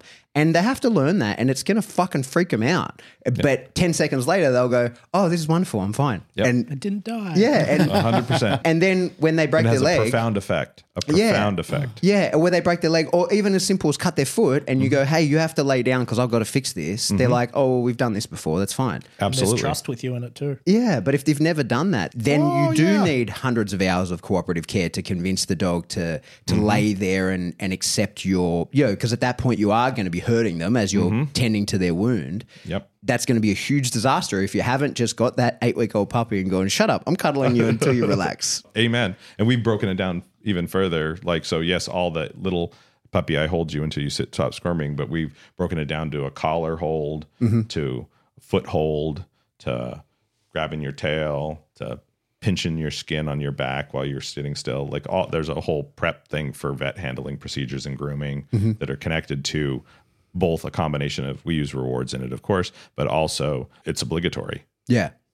Right away, the concept of pressure and release is introduced there. You have to submit to this whether you want to or not. And we'll ask for, they yield, the pressure's released, and they get a reward at the same time, and they get really good. You can take a dog to a vet, you can hold them while they get stabbed. They're like, okay. And Malinois will be a great, great proving ground for people. All the young trainers out there getting Malinois, you don't do handling drills when they're little. Exactly. Your life at the vet is going to be a nightmare. Yeah. Right? Or just your life in general is going to be a nightmare. They don't like restraint in general as a breed, and you rear them without any, and oh my God, got to talk to police officers who are taking their dogs and like muzzles and two guys to lay on the dog to get a vaccination. It's funny you say that because Jazz, who I train dogs with, we raise dogs to sell to police, right? And it's not a main thing; it's something that we do on the side. But every time we've done that, there's a vet check, right? That's part of the handover. And they cannot believe the way Jazz sits on the floor and invites these dogs. And these are dogs usually that have just demoed their bite work, that are highly aroused, will come and lay in her lap and just lay there and be completely still and allow her to do anything, touch her feet, whatever. And the response is always the same. Oh my God, how did you teach that? Can you teach it to this dog? And the answer is fucking no way. You can't. Like, it's too far gone. Ship sailed, buddy. Yeah. We did this a year ago. Yeah. And that's been an intermittent thing. Every time that dog needs his nails cut, that's how it goes down. And for your 3-year-old dog that works the streets and has only knows you in the context of, I come out of the box, do some high arousal shit, and then I go back into the box. this is never going to happen. Nope, it's not it. I would hate to know what Titan would have been like if I didn't do that with him as a puppy. Titan's a 55 kilo Chaplin. That's Yeah. like, he's a hell of a lot of bearing. You know, he's done cruciates, meniscus, rejected plates, teeth issues, elbow dysplasia. Like, you name it, he's had it. Like, no vets or rehab girls touching that dog. Yeah. You know, But if it wasn't done. I think a big part of it, and one of the core tenets I find myself talking about, especially in raising a puppy, is I think that the first thing that puppy needs to know is that it's safe and that it's loved. 100%. That's a huge part of it, is being like, hey, I'm going to put you in uncomfortable positions as your owner, but you're in no danger from me. You are totally safe doing this. And you have to understand that. I love you. No one will ever bond with you as much as I intend to. And you are never in any danger from me, but I've got to demonstrate that to you. Like, I think that's one of the things that you can't explain shit to a dog. You have to show it. In order for a dog to believe something, it has to be true. And I think that's what's missing from so much handling of dogs, from pets to working dogs and everything in between. But you've had to do that with baby children too when you're trying to give them medicine to make them feel better. Yeah. You still have to wrestle the pill into their mouth when they don't understand. Yeah, there's times it's got to go down. Yeah. But you know what works the best with kids? Sorry, Mike, but one of the things, I've you're got a perfect, video go. of this and I've wanted to post it, but I just can imagine people losing their minds at it, is one time with Axel, my youngest son, when he was maybe 6, 7, 8 months old, when he had COVID, trying to give him Panadol, right? And he didn't want it. And it's a syringe full of stuff. And you know what got him into it?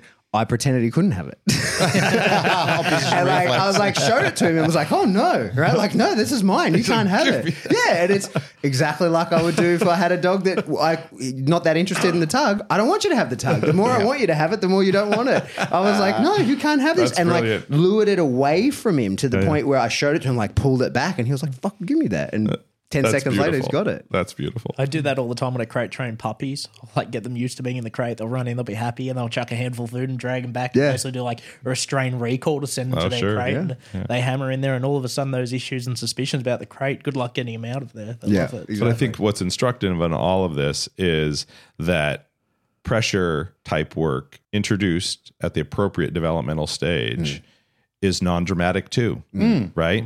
So we have these ideas about the use of pressure and stress and these big, overt, dramatic responses that we see. And it's almost always because the work wasn't done at the right stage developmentally. Yeah. We talk about it all the time with outs and things like that. You teach an out at the right stage to a dog. Too early, the dog's not ready for it. You're losing motivation. You're dropping the compassion. Too long, and we introduce conflict, and there's more likely to add stress, yada, yada, right?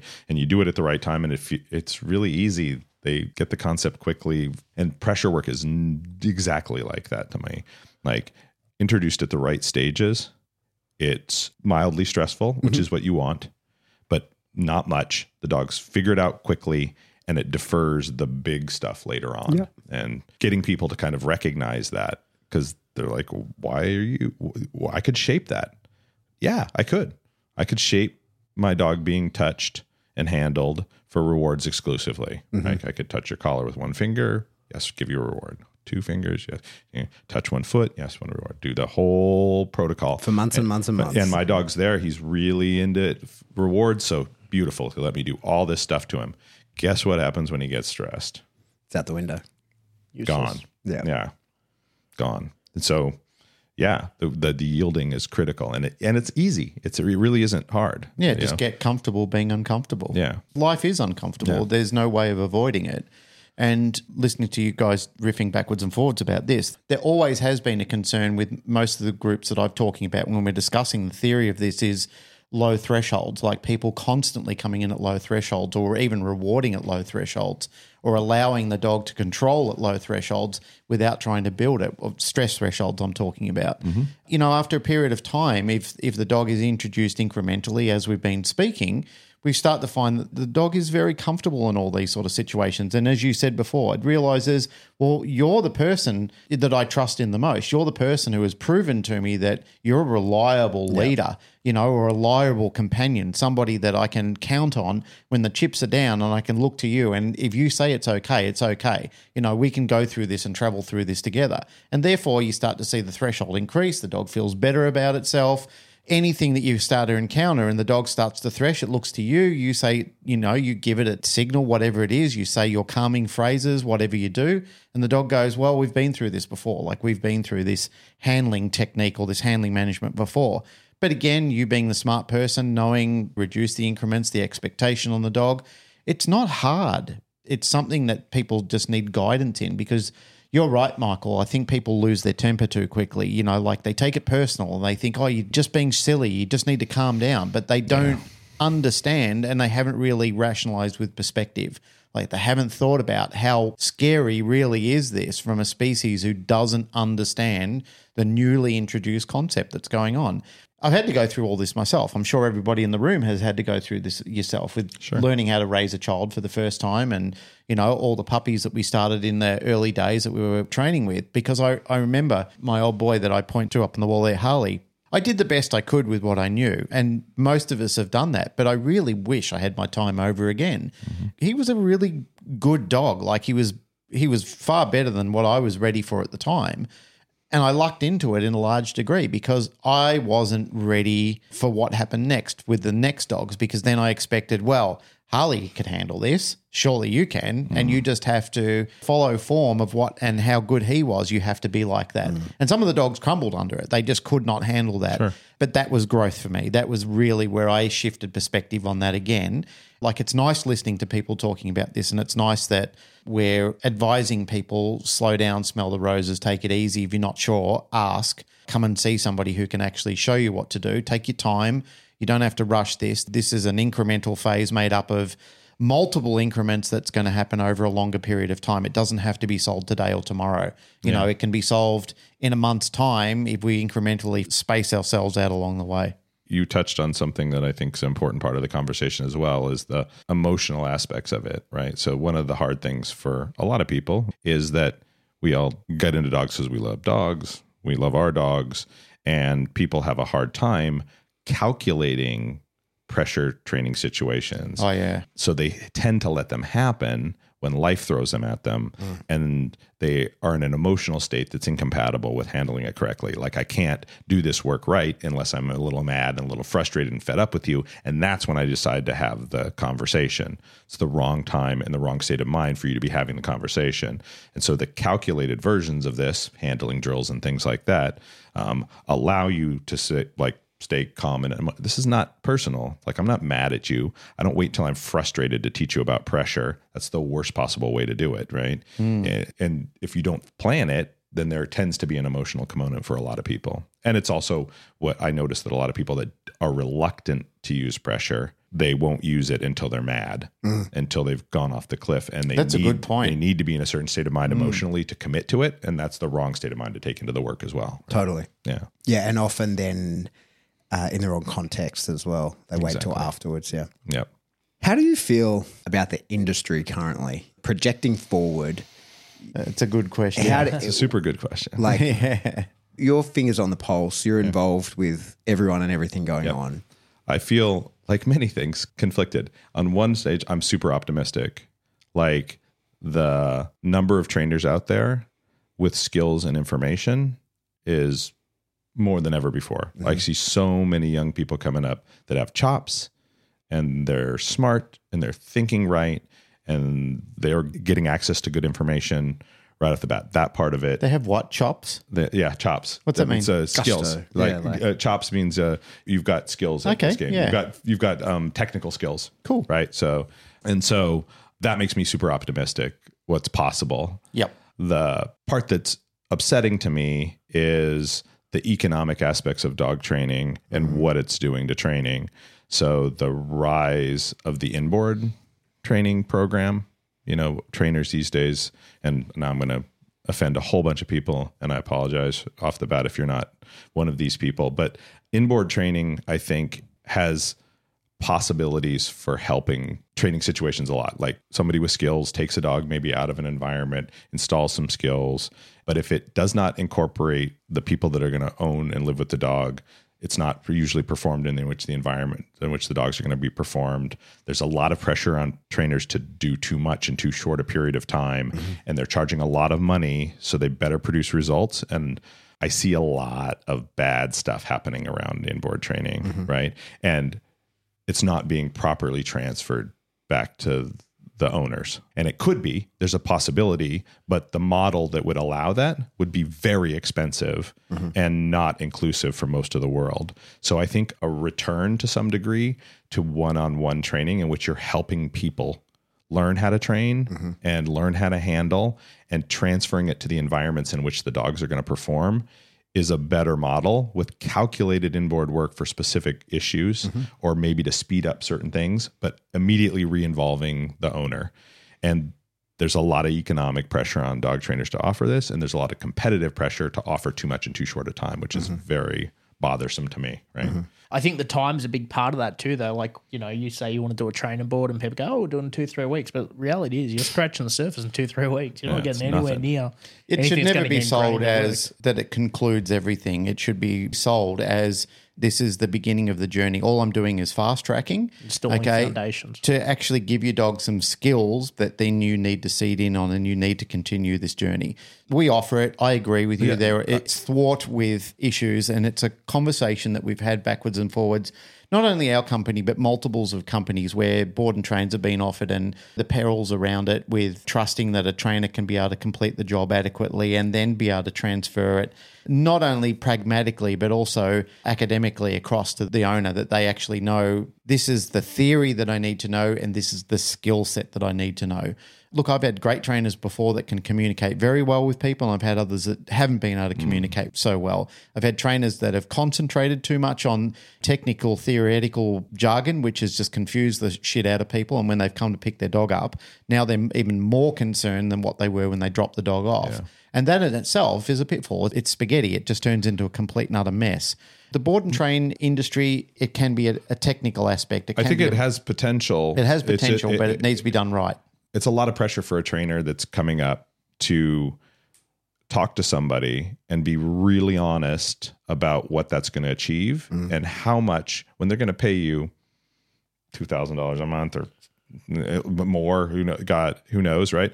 At what people are paying you to train the dog, and you telling them like, hey, this is what's realistic for me to accomplish in this period of time. And then guess what? We have a bunch of work to do outside of that to get this transferred over to you so that you understand. Yeah, that's the conversation that must happen. And it has to happen up front, right? Not after you said like, hey, I want to convince them to hire me.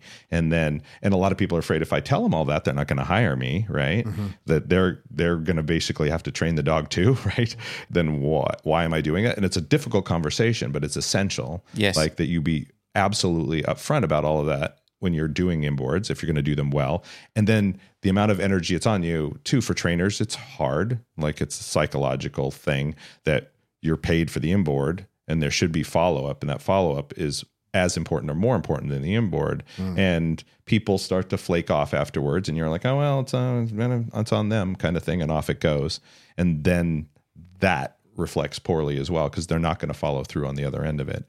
I've come to think that our job is really, if you're helping people train their dogs, you're a cheerleader for getting people excited about what dog training is possible. And somebody that just wants you to train their dog, it's not a good recipe. Yeah, there's a dog out there, goes through a board and train. Somebody does it. It was an easy dog to begin with. That dog does pretty well. It goes back. People are happy. Yeah, they were going to be happy anyway, ultimately, right?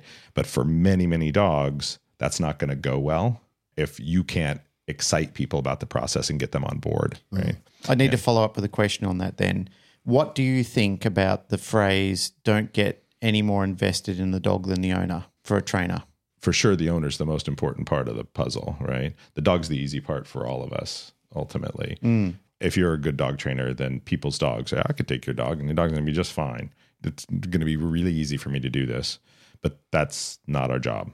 That is absolutely not your job. There are people that have some peripheral jobs that just deal with dogs, but that's pretty uncommon, right? You are a teacher of dog training to someone who doesn't want to be a dog trainer if you're helping companion dog owners, right? As opposed to, I have this lovely luxury of teaching to people who really badly want to be dog trainers. So my job is easier. But when you're dealing with the general public, it's not. You have a reluctant trainer. They want a dog that listens to them, but they don't want to be a dog trainer. And your job ultimately is them, to get them to want to be a little bit of a dog trainer. They don't have to be a professional dog, but you got to get them to want to be a little bit. And that's people skills. It's that stuff. It's not dog training. That's my biggest concern with the tool bans and whatnot on the horizon is. I just think, like, for us as dog trainers, you find a way. If you can't use the tools anymore, sure. fucking hell, like, it'll be a pain in the ass, but we'll manage. There'll be things you can't do, whatever. It'll be fine. But it's when you say to a person like, hey, we just turned this 2-week fix into a 12-week fix. Yeah. That's when the average pet owner goes, fuck off. I'm not. No chance. Yeah, I'm not living with this hell for another 12 weeks. I've put up with it for the last 2 years. Yeah. And then I called you Yeah. and I need this fixed immediately. And certainly there's been dogs under the bridge that I've had to go, hey, sorry, man, we got to fix this quick. Like, and Yes. the worst, and I'll never forget, was a Doberman. And they told me it was a Friday afternoon. And they said, if we don't see light by the end of this session, we're putting this dog down tomorrow. We've made the appointment. And so I said to that dog, I was like, hey, man, I'm very sorry. Apologize ahead of time. I'm very sorry about what's about to happen to you. And if I had more time, it would go a very different way, but I'm saving your life here, right? When that's off the table, that's my concern. And it's a legitimate concern for sure. To me, I'm front and center these days in the arguments in the US about banning of tools. E-collar specifically is the big one that's starting to crop up. And there's all these arguments about, efficacy, stress levels, all these things, which are important for people that actually know what it is to train animals. For the general public, it's a bunch of gibberish, generally speaking. And for most policymakers, it's gibberish, right? To me, one of the most important arguments that we can make is the ableist argument, right? That the electronic collar is a potential equalizer that is democratic and egalitarian. Yes, I can do this without an electronic collar. The 70-year-old woman cannot. Yep. Period. And the alternatives to this don't exist for those people. So what about people with disabilities? What about people that have bad hip or whatever? All these things. So you're taking an entire tool away. That's an ableist policy. And I'm finding that that's going to be the tact for talking to a lot of policymakers because they have constituents out there who couldn't function the other way around. Yeah. Right? And you focus on that kind of thing over what we would love to focus on as dog trainers, which is, this tool is not what you think it is. And this is what really goes on. And that's important for dog trainers talking to other dog trainers, but that's not the people making the decisions, unfortunately. Right? Yeah. No, that makes total sense. That's a good move. Whew. It's a heavy conversation. We covered some varied and interesting ground. But sometimes it's some of the best conversations. Yeah, for sure. To get deep in the weeds, because otherwise sometimes you're covering old ground over and over again. It's nice to hear it from perspective. From me, I just wanted to sort of add to that. I think our audience kind of knows the ethos that you and I subscribe to. Alex, your people know who you subscribe to, and so do yours, Michael. But, like I said, getting to know you and as most people do, and the way that you've been described to me, if people knew what a reasonable person you are as a kind of naturalist and somebody who cares about nature and cares about people, you as an advocate for tools and so forth, for me, that's a much easier sell. It's still difficult that some people wouldn't look at that and go, well, this is a guy that really gets into nature, but still advocates for the use of tools because of the equity behind it and how it's going to resolve a lot of problems between the canine-human relationship. Oh, yeah. But the rest of the natural world, too. I Your get dog's it. not out there killing critters. But they're still hung up on it. Like they don't want to know about it. And that's always been a troubling aspect for me. And I guess multiples of us, we just don't understand that. I'd like to understand it. I really would like to see behind the curtain and really, really understand it. I get it from an emotional point of view. I get it that people's concerns. I get it that people don't want to hurt their dog. And I get it that people have seen those awful jerk-offs on YouTube that are making their dogs jiggle around and scream and do all those sort of things. Or there's kids that are frying each other on sitting in a car and one zapping the other one while they're in a supermarket. All these silly videos of people misrepresenting tools. And people see that and they're fearful of it for all the wrong reasons. They don't understand the super benefits of it. And as you explained, there are people like us that may not need them. We may not need them. We can probably say, look, it'd be a pain, it'd take longer, but we can get around it. But there are people out there who legitimately will suffer, and so will. I can't even put a figure on the amount of dogs who will pay for it without those tools. Oh, no, it's a huge, there will literally be a canine holocaust. It will be like the example Bart used with all the carting dogs. Yeah, exactly. Like when they decided that it was cruel because one politician's wife didn't like it, they were literally... King's wife. Yeah, the king's wife, yeah. didn't like it in Belgium, and suddenly the next day there were so many people that couldn't survive if they had a dog without the means to be able to provide an income for it. And then there were just thousands of dogs that were instantly euthanized that next day, shot in the head and put in a ditch. It Because was pulling carts. Pulling carts was banned in Belgium, and still that law remains. That's why Bart's bicycle thing. Technically, the dog is pushing the bicycle the way that Not pulling it. Yeah, and that's why, because it's illegal for a dog to pull anything in Belgium, Madness. isn't It's it? wild. It's crazy. Yeah, the 150-year-old law. Yeah. Laws once in place are hard to change. Well, that's the problem. Is it's the insidious nature of politicians to do what they think is best for them, rather than what's really an altruistic good. And ultimately, part of their job is they can't do their job unless they're elected. And so some of it is, I don't think it's necessarily what's best for them. Their job actually is to enforce the will of the people, right? That's their job. Enforce the will of popularity. Because the majority of people. Yep. And so, unfortunately, populist ideas are not always right. Like if you start talking about what's true, but that is literally the job of a politician, not to go against his constituency, not to go, his people told him, this is what I want. Yeah. Or him or her. Their job is to provide that. And so they're not going to be sensitive to the other arguments, no matter how germane, if the bulk of their constituency feels differently. They just, that's not what they're supposed to do. And it's hard to determine that these days, because you it's can be super very hard. noisy. Yeah. A very small group of people can be very noisy these days. 100%. Yeah. How do they measure it? And that's the tricky part. There's so many complicated things involved in that. Yeah. It's unfortunate. I'm going to do the wrap up. I got to go train some dogs in real I want life. to come. That sounds IRL. really good. But, mate, I'm sure you hear this a lot. I don't want to blow too much smoke up your ass, but I think He's getting used to it. He's gonna puff. He's gonna be like a dragon when he gets home. He's gonna, no, it's, No, the I'm plan is- so humbling. It's But the insane. truth is, in our industry, you are something of a lighthouse in that you guide the way to many, many people. And what's admirable of you, more than your capability with dogs and more than your capability of teaching people, which are exceptional, is that you don't ever seem to get involved in any of the bullshit. Yeah, and it's a remarkable that's trait. That's actually fucking incredible, and I think that gets overlooked somewhat. And I think that is, aside from your ability to guide people in the way they actually do things, the way they comport themselves is, I think, one of the main things that I think you provide us in the industry. And so I wanted to point that out, and thank you for that. Yep, I concur. Thank you so much. It's humbling. My whole trip here has been humbling in that sense. I appreciate it. I try hard. It's on purpose. Like I think that's the best way to influence the world, right? And the fighting and the taking stances. I mean, somebody has to be an advocate at some point, but I've found that if I can rise above those kind of petty arguments and focus on principles, then it's been good for me in my life. And I feel like I honestly believe on some level that if it's going to go in a positive direction, that's what's going to do it. Right. Totally. And Well, the it doesn't go vitriol unnoticed. doesn't help. Right. Yeah. At that sense. So it's super gratifying to hear people I respect say that kind of thing at this point in my life. And so coming here has been, I'm like on the verge of crying all the time because people are saying these incredibly kind things. You know, when you've spent a life doing something to travel halfway around the world and have people say this kinds of things, that you've made impacts on their life in a positive way, it's just insanely gratifying and humbling. Like it makes me feel good about how I've spent my life. So thank you all for that. And I appreciate it more than you know. Pleasure. It's well deserved. Perhaps, Michael, in your training endeavors going forward, you know, whether it be online or in person, maybe you could teach people how to have some old world charm, because what you're doing is not contrived. You don't have to try to do this like it's not pretend.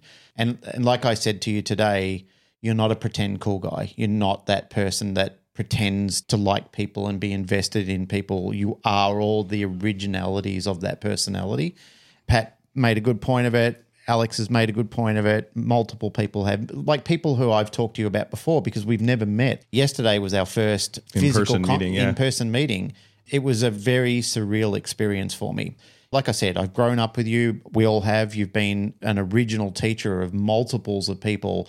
Even in my 30-year time that I've been involved in this, like there's still not many people. I don't know anybody that I know in my circles who don't know you and don't know some of your teachings and don't hold a flame for the things that you've been doing.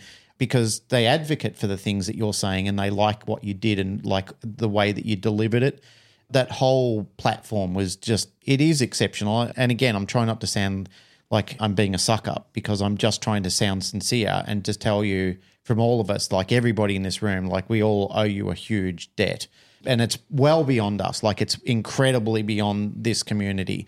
Everybody is so nervous and excited about seeing you. They were in Melbourne and they now are in Sydney, because you're really a prophet of some really great information.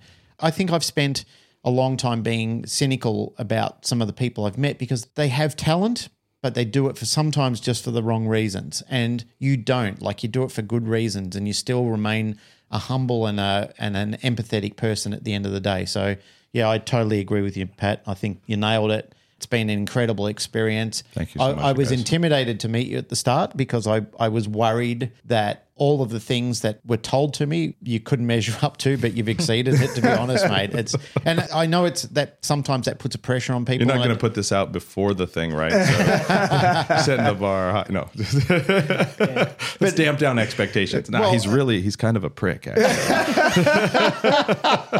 Never meet your heroes. That's terrible. Well, that was the thing, right? That's what I said when Cameron was here. I said that's a phrase that is echoed, never meet your heroes, because I have.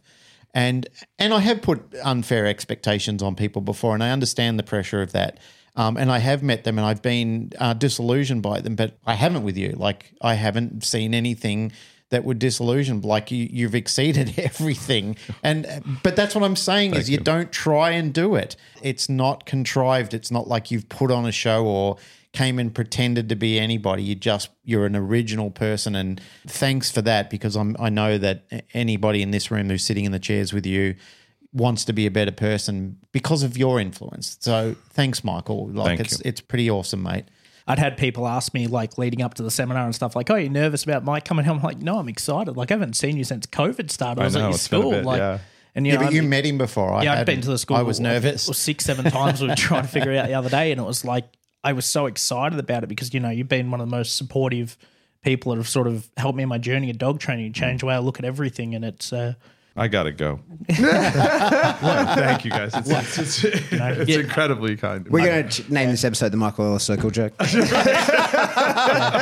starting to get a little bit of an idea, though, the number of people that you've touched across the world and the way you've changed the way we look at dogs and helping more and more dogs. It's been a lot. Thank you very much, sir. Oh, you're entirely welcome. It's totally humbling. But just to close out on that, but what I did say, I told this to Michael yesterday when we were having a conversation, is I feel that as a population, we wait until somebody is gone or expired or left, like passed away, before we all stand around and say nice things about them. And I don't like that. I don't like that it has to be a eulogy before you tell someone how special they are to you and how much they mean to the greater community.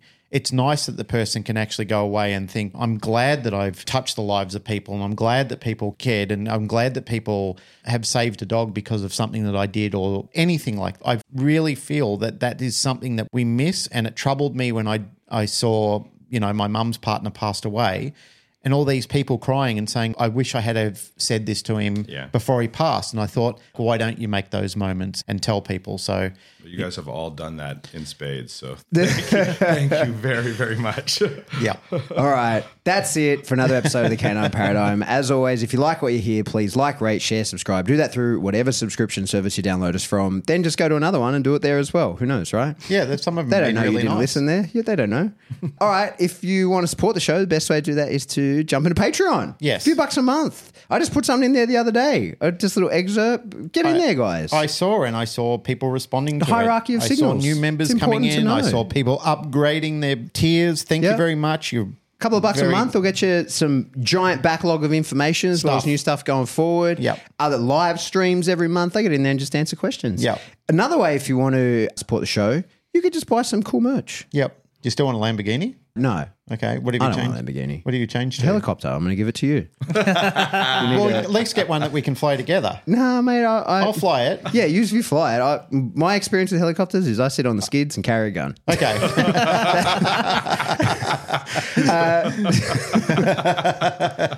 And I'll just keep my friend that has been in many, many crashes away from you. Yes, please. Yeah, I don't want to meet that guy. So jump into spring, get yourself some cool merch there, socks, underpants, water bottles, all those things. no water bottles. Or underpants or socks. Yep. And if you want to get in contact with us, best way to do that is to jump into the Facebook discussion group. You can group source some information in there. Just don't be a dickhead to anybody. That's our main rule. And if you want to shoot us an email, we are info@thecanineparadigm.com. Goodbye.